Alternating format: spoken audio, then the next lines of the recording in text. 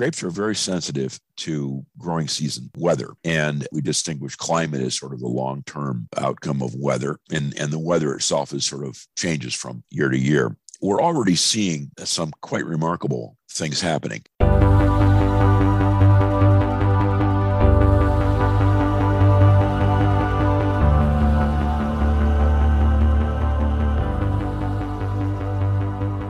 Welcome to Environmental Insights, a podcast from the Harvard Environmental Economics program. I'm your host, Rob Stavins, a professor here at the Harvard Kennedy School and director of the Harvard Environmental Economics program. Today, we're very fortunate to have with us Orley Ashenfelter, the Joseph Douglas Green 1895 Professor of Economics at Princeton University. In his truly remarkable career, he has served as the president of the American Economic Association, the American Law and Economics Association, and the Society of Labor Economics. And in addition to that, he was the editor of the American Economic Review for an astounding 16 years. He's a member of the National Academy of Sciences and a distinguished fellow of the American Economic Association, the American Academy of Arts and Sciences, and the Econometric Society. Although he is very well known for his extensive research and writing in labor economics, econometrics, and law and economics, for those of us who are wine aficionados, he is celebrated for his pioneering work on the economics of wine. So in addition to all of those previous positions I just mentioned, for purposes of today's conversation, it's important for me to note that he is also the current president of the American Association of Wine Economists and my fellow co-editor at the Journal of Wine Economics. Orley, welcome. Great pleasure to be here. I wish my mother could have heard your introduction. So before we talk about your research and your current thinking about wine economics, including, but not limited to, the relationship between global climate change, grape growing, and wine production, I'd like to go back, as we always do in these podcasts, to how you came to be where you are. So Orley, where did you grow up? I'm actually from a working class. I was born in San Francisco, but I grew up in National City, California, which is just south of San Diego. It is actually north of the Mexican border, working class town. And is that where you went to primary school and high school? I spent a little time in North Dakota as a child, but yes, mainly high school and primary and middle school were spent in lovely old Sweetwater Union High School, home to many long history of immigrants. And then you went to college also in Southern California at Claremont McKenna. Is that right? Yes. It was actually called Claremont Men's College back in those days. Oh, okay.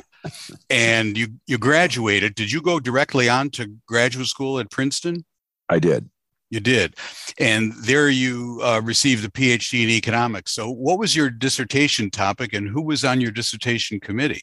Someone asked me about this the other day. It'll sound incredibly modern. I wrote on the economics of discrimination.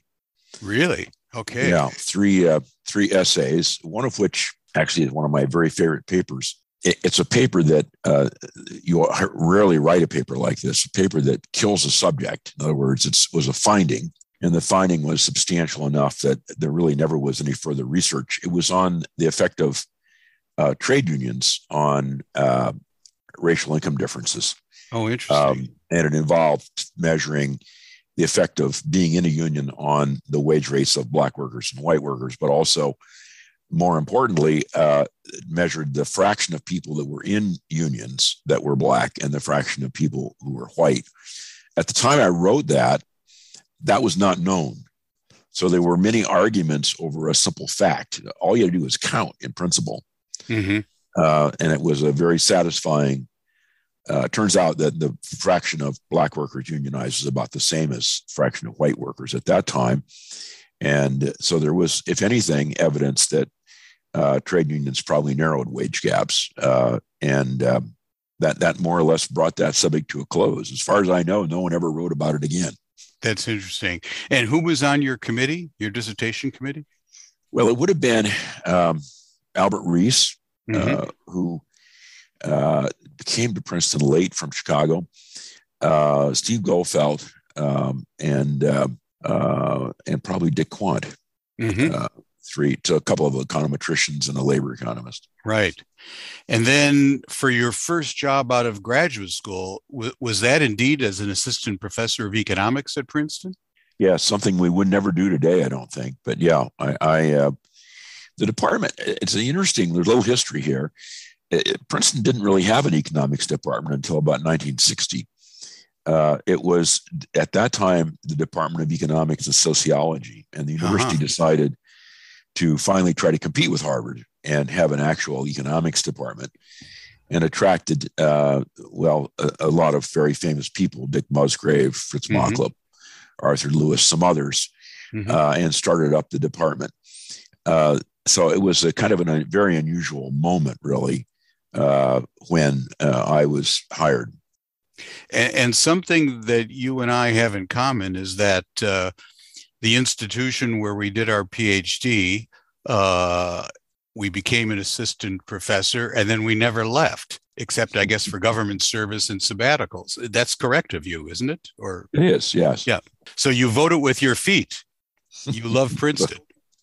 Well, I had a special arrangement, this industrial relations section, which has spawned so many wonderful graduate students over the years, and so much research, was a sort of a very special place. And the economics department was always very welcoming. So, but it was growing. It was unusual. I was in the right place at the right time, you might say. When I speak with people in these podcasts over and over again, that concept comes up, that they happen to be in the right place at the right time. And I would say that also about myself. So much of life indeed are coincidences of just showing up, as someone once said. So before we turn to the relationship between climate change and the wine industry, what I would really love, Orly, it would be if you could share with our listeners your really path-breaking and at one time controversial work in which you would predict the quality of specific vintages of wine, such as the 1982 vintage of Bordeaux, for example, without ever tasting the wine via early barrel samples, as a wine critic like Robert Parker might do. Can you explain that, please? Actually, even the best wine writers, historically, they're British, they used the weather that produced the grapes as a pretty good guess as to what the overall quality of the vintage was going to be. What I did was to quantify it. I read a book by Edmund Penning-Rosell on Bordeaux wine. I met him. Actually, I stayed with him once. It's a very interesting man. He was the wine writer for the Financial Times, and almost, I wouldn't say a communist, but certainly very left of center. I always asked him what in the world he was doing writing for the Financial Times about wine. And his answer was always, we can't let the Tories drink all the good wine. We have to have some of it for ourselves. He had collected some data, and he kind of had an insight in an appendix to his book. And I read it and then learned a little bit about grapes and realized that you could probably predict the wine quality. But the special breakthrough that I found was, in England at that time especially, the older wines were sold at public auction. So you actually had a measure, a quantitative measure of what, after a decade had passed, the quality of the wines was thought to be, because these prices reflected that. And then I basically set out a simple model. It turns out it's a nice model, and people use it a lot because it's the weather that determines the prices, and no one has any concern about causation running the other direction. So this is a very simple example of causality. It's about, most farmers would know this too. You need to get the grapes ripe. So that typically means a warm summer. Grapes are very sensitive to rainfall. So you don't want rainfall at the end of the growing season. And then unless you irrigate, you'd like to have a lot of rainfall in the winter to bring the water table up. It's important to remember, grapes really come from the Middle East, and they can grow where people can grow. They don't need much water once they've gone down far enough. So those three things kind of tell you what the quality potential is. And then, of course, the reason that people would go, especially the Brits, would go and sample the wines was because not all winemakers do a great job. And there could be a flaw that occurred. And there are many, many ways that wine can be flawed. So many chemical problems that can occur. So they would then sample them. And in fact, in the old days, the Brits would often buy the wine in cask and barrel it in England. And bottle it in England because they didn't, they of course didn't trust the French to bottle the same wine that they had selected. Right. Now, the most climate sensitive sector of virtually any national economy is agriculture. And as you just noted, of the many agricultural crops, surely one of the most sensitive to the climate is grape production, both in terms of temperature, precipitation, humidity, particularly for premium wines. Now, the impacts are going to be different for different wine producing regions. Can you comment on the implications of anticipated climate change, or perhaps a climate change already being experienced for some specific areas? I mean, Bordeaux in France, Napa Valley in California. I know you've done work with Karl Storchman on the along the Rhine in Germany. Any particular findings from all of that work? It's a fascinating, and you put it just right. Grapes are very sensitive to growing season weather, and we distinguish climate as sort of the long-term outcome of weather, and the weather itself is sort of changes from year to year. We're already seeing some quite remarkable things happening. I'll come back to this, but broadly speaking, grapes are also adaptable. So people typically plant the grapes that are most suited for their climate in the area that they are. And this, by the way, goes all the way from Minnesota, where grapes like the Marquette and the Frontenac have been hybridized so they can stand the cold winters, just like the people can stand them, all the way to Greece, where the grapes are almost impossible to ripen if you're not in a remarkably hot climate. Right now, we're seeing a few things happen. Some people are very concerned about adaptation. They're already thinking about what grapes they might want to change to. But the first round effects of climate change, I think, as we've seen it, and I noticed it, first of all, Rob, in the data that I collect on Bordeaux. After 1980, there's literally not a year in which temperatures drop back into the levels they were in the summers of the 1960s and 70s. So the primary effect in Bordeaux has been much warmer summers, and the primary effect of that has been much better wines. So the Bordelais have really become much tougher competitors against the California folks who have the warm weather already going for them. So, and this, you can see it in the wealth of the neighborhoods. Germany is the same way. They grow grapes at 50-degree latitude, and very difficult to do. Instead of getting 3 out of 10 good vintages, now they can get 7 or 8 good vintages out of 10. And you can see it in the prosperity of the farmers. I mean, they have better equipment. They've actually, the other place where I've noticed it is in the northern part of Italy, in the Piedmont region, which is also very sensitive to cooler summers. And there again, you can see the prosperity. They're getting more wine at high quality. Now, the problem, of course, is that some places are already too hot.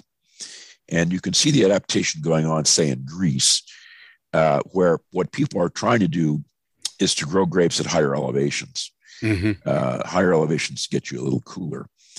In Spain, there's deep concern about it.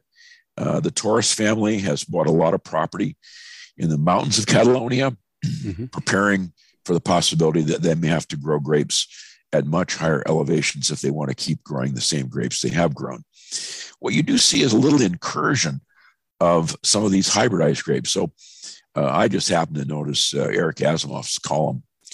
You may have seen it I think it was last Wednesday.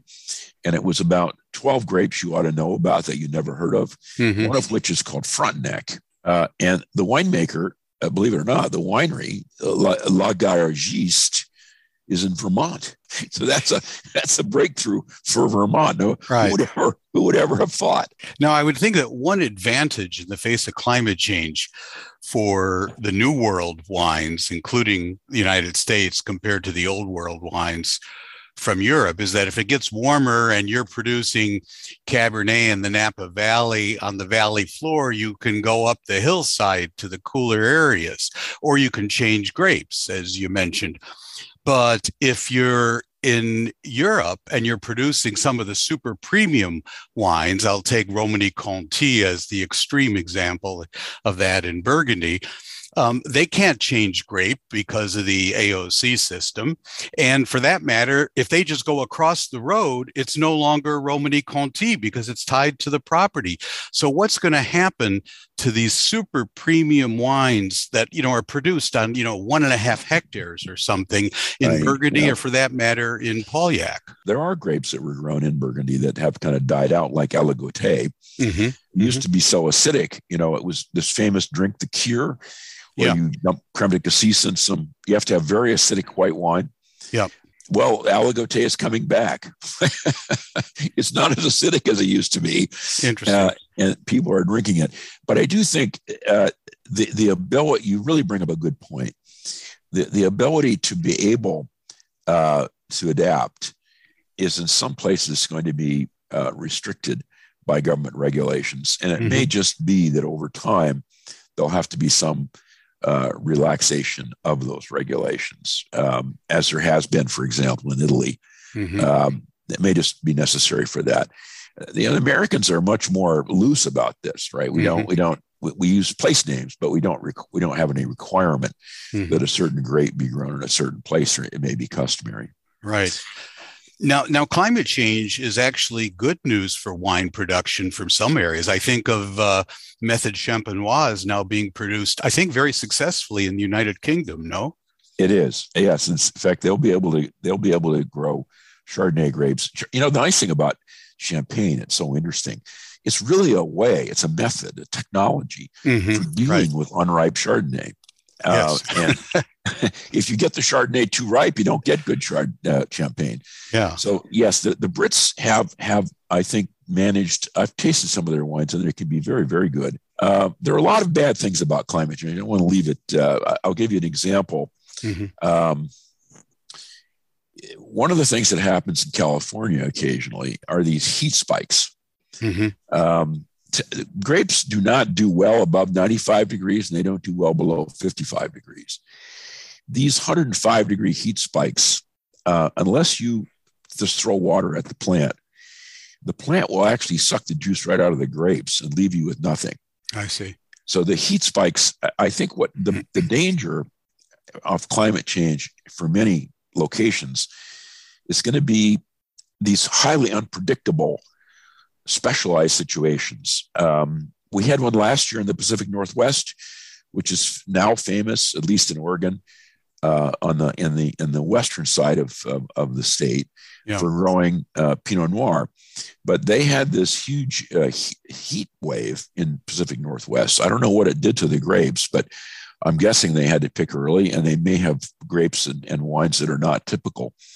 Now, why that happened? It didn't happen in Southern California. Normally a heat spike on the coast in the Pacific will travel up and down the entire coast, but it didn't happen in Southern California. It really just happened in the Pacific Northwest. So there are these highly unpredictable, I would say, outbreaks of situations where you end up with problems not of your own making. The other thing that can happen is we see this. I have a small vineyard in New Jersey. There, what we worry about, farmers worry about all of it. You have to worry about everything. There's nothing is simple. Everything is complicated. Mother Nature, you never know what she's going to do.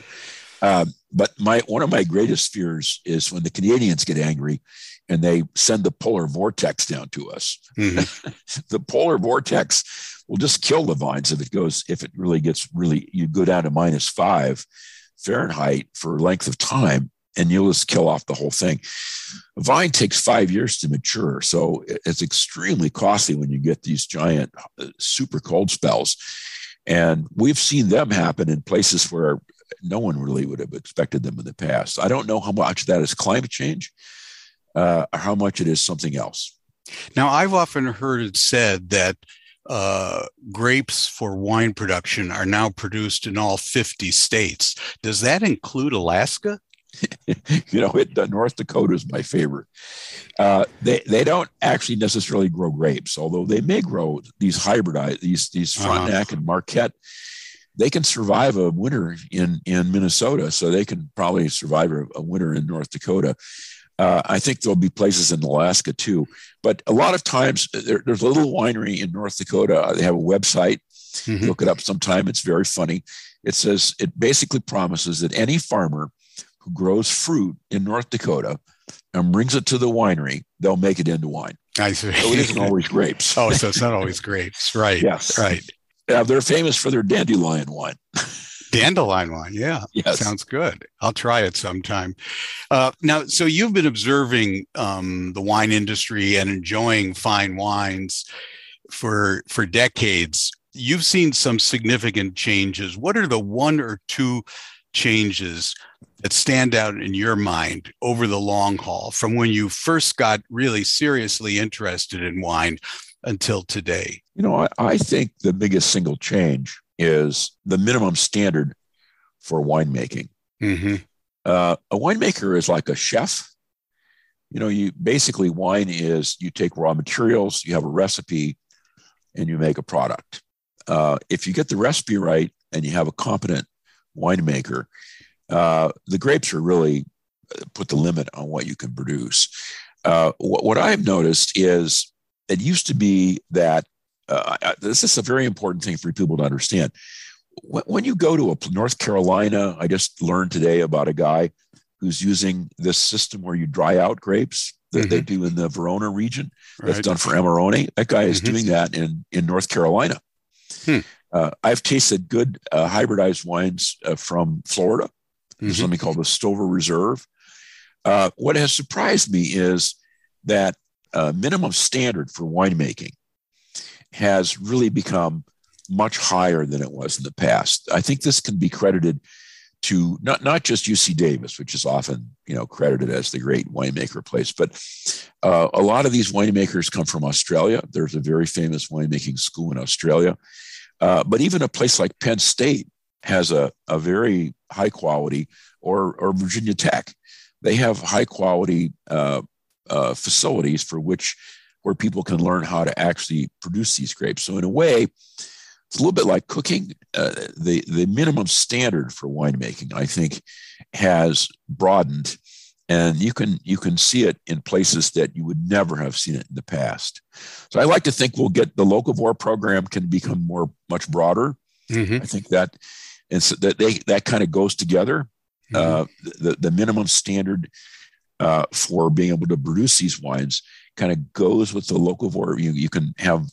I grow these grapes in New Jersey, but I'm not having any trouble selling them this year. There's clearly deep interest in it. You see a lot of breweries that have now been established. Hamilton, New Jersey, near where my vineyard also has a distillery. They're all kind of interested in local things, and I think that's partly because people know how to do it. And there was at one time it would have been Uncle Jack's rot gut would not have been satisfactory.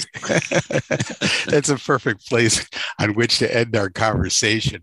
I want to urge listeners that if you're interested in economics, and I think virtually everyone follows this blog and you're interested or have become interested from listening to the Dean of Wine Economists, Orly Ashenfelter, in Wine and Economics, then check out the website of the Journal of Wine Economics or become a member of the American Association of Wine Economists. There is a whole world I'm astounded sometimes by the breadth of the articles that appear in the journal. There is just so much to look at from an economic perspective on wine production and wine consumption. It's marvelous. So, Orly, thank you very much for having taken time to join us today. My pleasure. And don't forget the book reviews, which Rob edits in the Journal of Wine Economics. Oh, thank you, Orly. So our guest today has been Orly Ashenfelter, the Joseph Douglas Green 1895 Professor of Economics at Princeton University, and as I said, the absolute dean of wine economics in the world. Please join us again for the next episode of Environmental Insights, Conversations on Policy and Practice from the Harvard Environmental Economics Program. I'm your host, Rob Stavins. Thanks for listening. Environmental Insights is a production from the Harvard Environmental Economics Program. For more information on our research, events, and programming, visit our website, www.heap.hks.harvard.edu.